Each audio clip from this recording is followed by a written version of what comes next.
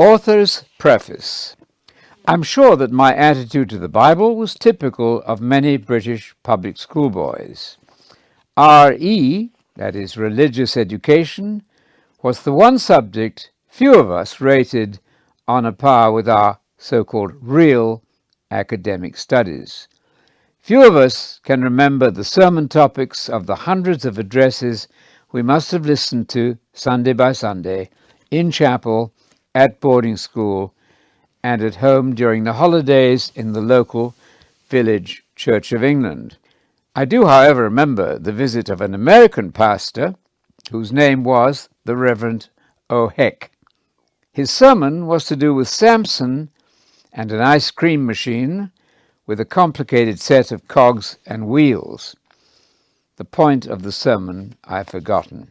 The stimulus for this book was my initial shock at reading the Bible seriously for the first time during university days. I found in the pages of the New Testament a Jesus who seemed in so many ways foreign to the Christ presented in church. There was nothing of the ecclesiastical stained glass figure about the towering personality portrayed in the Gospels. Impressionable as one is in one's 20s, I was riveted by the question as to how that apparent difference between the Jesus of the Bible and the Jesus of the church had come to be. As churchgoers, we all said we believed in the Bible, though none of us knew much of what was in it. We certainly never quoted it or discussed it. 45 years later, having had the opportunity to search widely for answers, and having seen religion both from the lay and the so-called professional angle, I'm convinced that there are clear reasons for the contrast between the Jesus of much popular piety and the historical Messiah. A close study of the fascinating set of documents we call the Bible reveals an extraordinary unity which can reasonably be explained only on the basis of a divine guiding hand responsible for the astonishing drama unfolded in the sacred pages. The so-called good book, however, will remain closed unless we grasp the fact that Jesus was a Jew whose whole mission must be understood in its original Hebrew context. This, I suggest, means disentangling the Messiah from the layers of matted tradition by which the Church has often made him respectable, compatible with ourselves, and above all, politically innocuous. Building on its monumental tradition, the Church has created a largely unmessianic Messiah.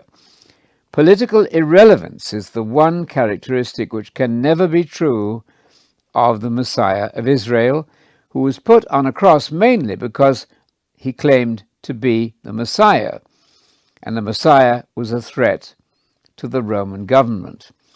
This is not to overlook the other factor in Jesus' early death. He challenged the Jewish religious establishment, which had so tragically misinterpreted its own scriptures that it was unable to recognize the Messiah when he appeared.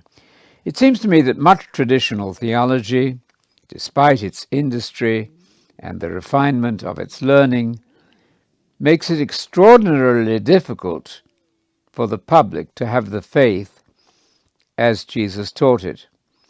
While Jesus obviously treated the Hebrew Bible as a divine revelation from the Creator, many of the Church's scholars view Scripture in an entirely different light. While Jesus claimed to be the Messiah of Israel and announced as his gospel the good news about the coming kingdom of God, theology admits that he has had little interest in the kingdom for most of the Church's history, or at least not in a sense which Jesus could possibly have attached to his favorite term, kingdom of God. It is, in fact, not difficult to document the Church's uncertainty about what Jesus meant by the kingdom. This is a confession of failure to know what the gospel is. Yet churches continue to function year after year unconcerned that the Christianity they offer to the public may have dispensed with key elements in the religion of the Jesus of history. All this seems to me most problematic. There's something of the so-called fair play instinct in me, inculcated in school days, which rebels against the notion that Christianity can be the real thing if it does not derive from the teaching of Christ.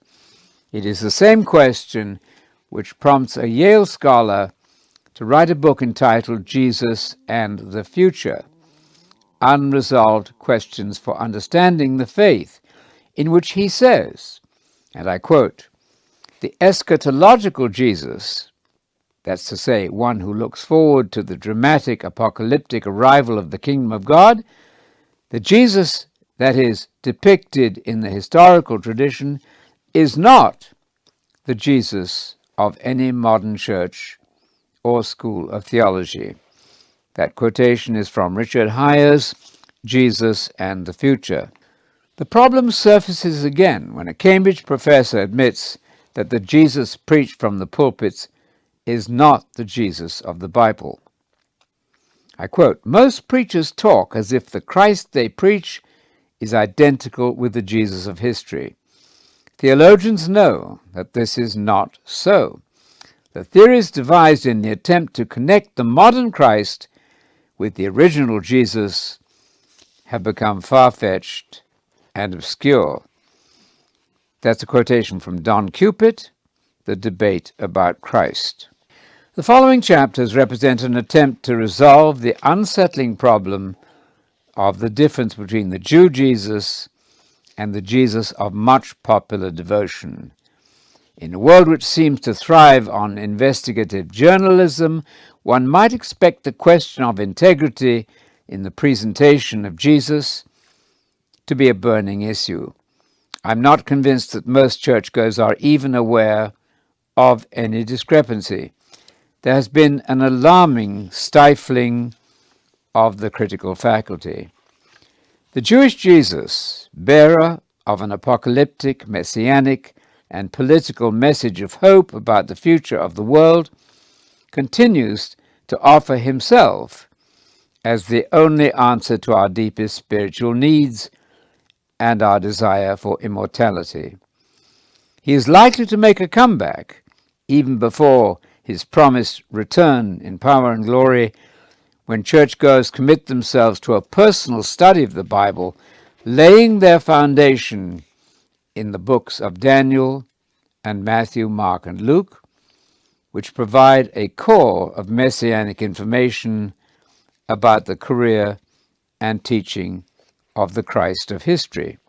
I see much more clearly now reasons for the sharp contrast between the Jesus of the church and the magnetic and disturbing personality who inspired such heroism in his disciples.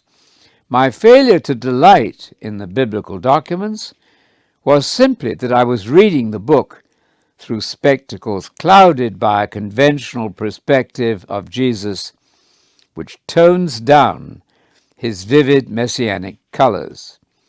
Only a so-called all-or-nothing acceptance of all his teaching meets the demands he makes on his followers.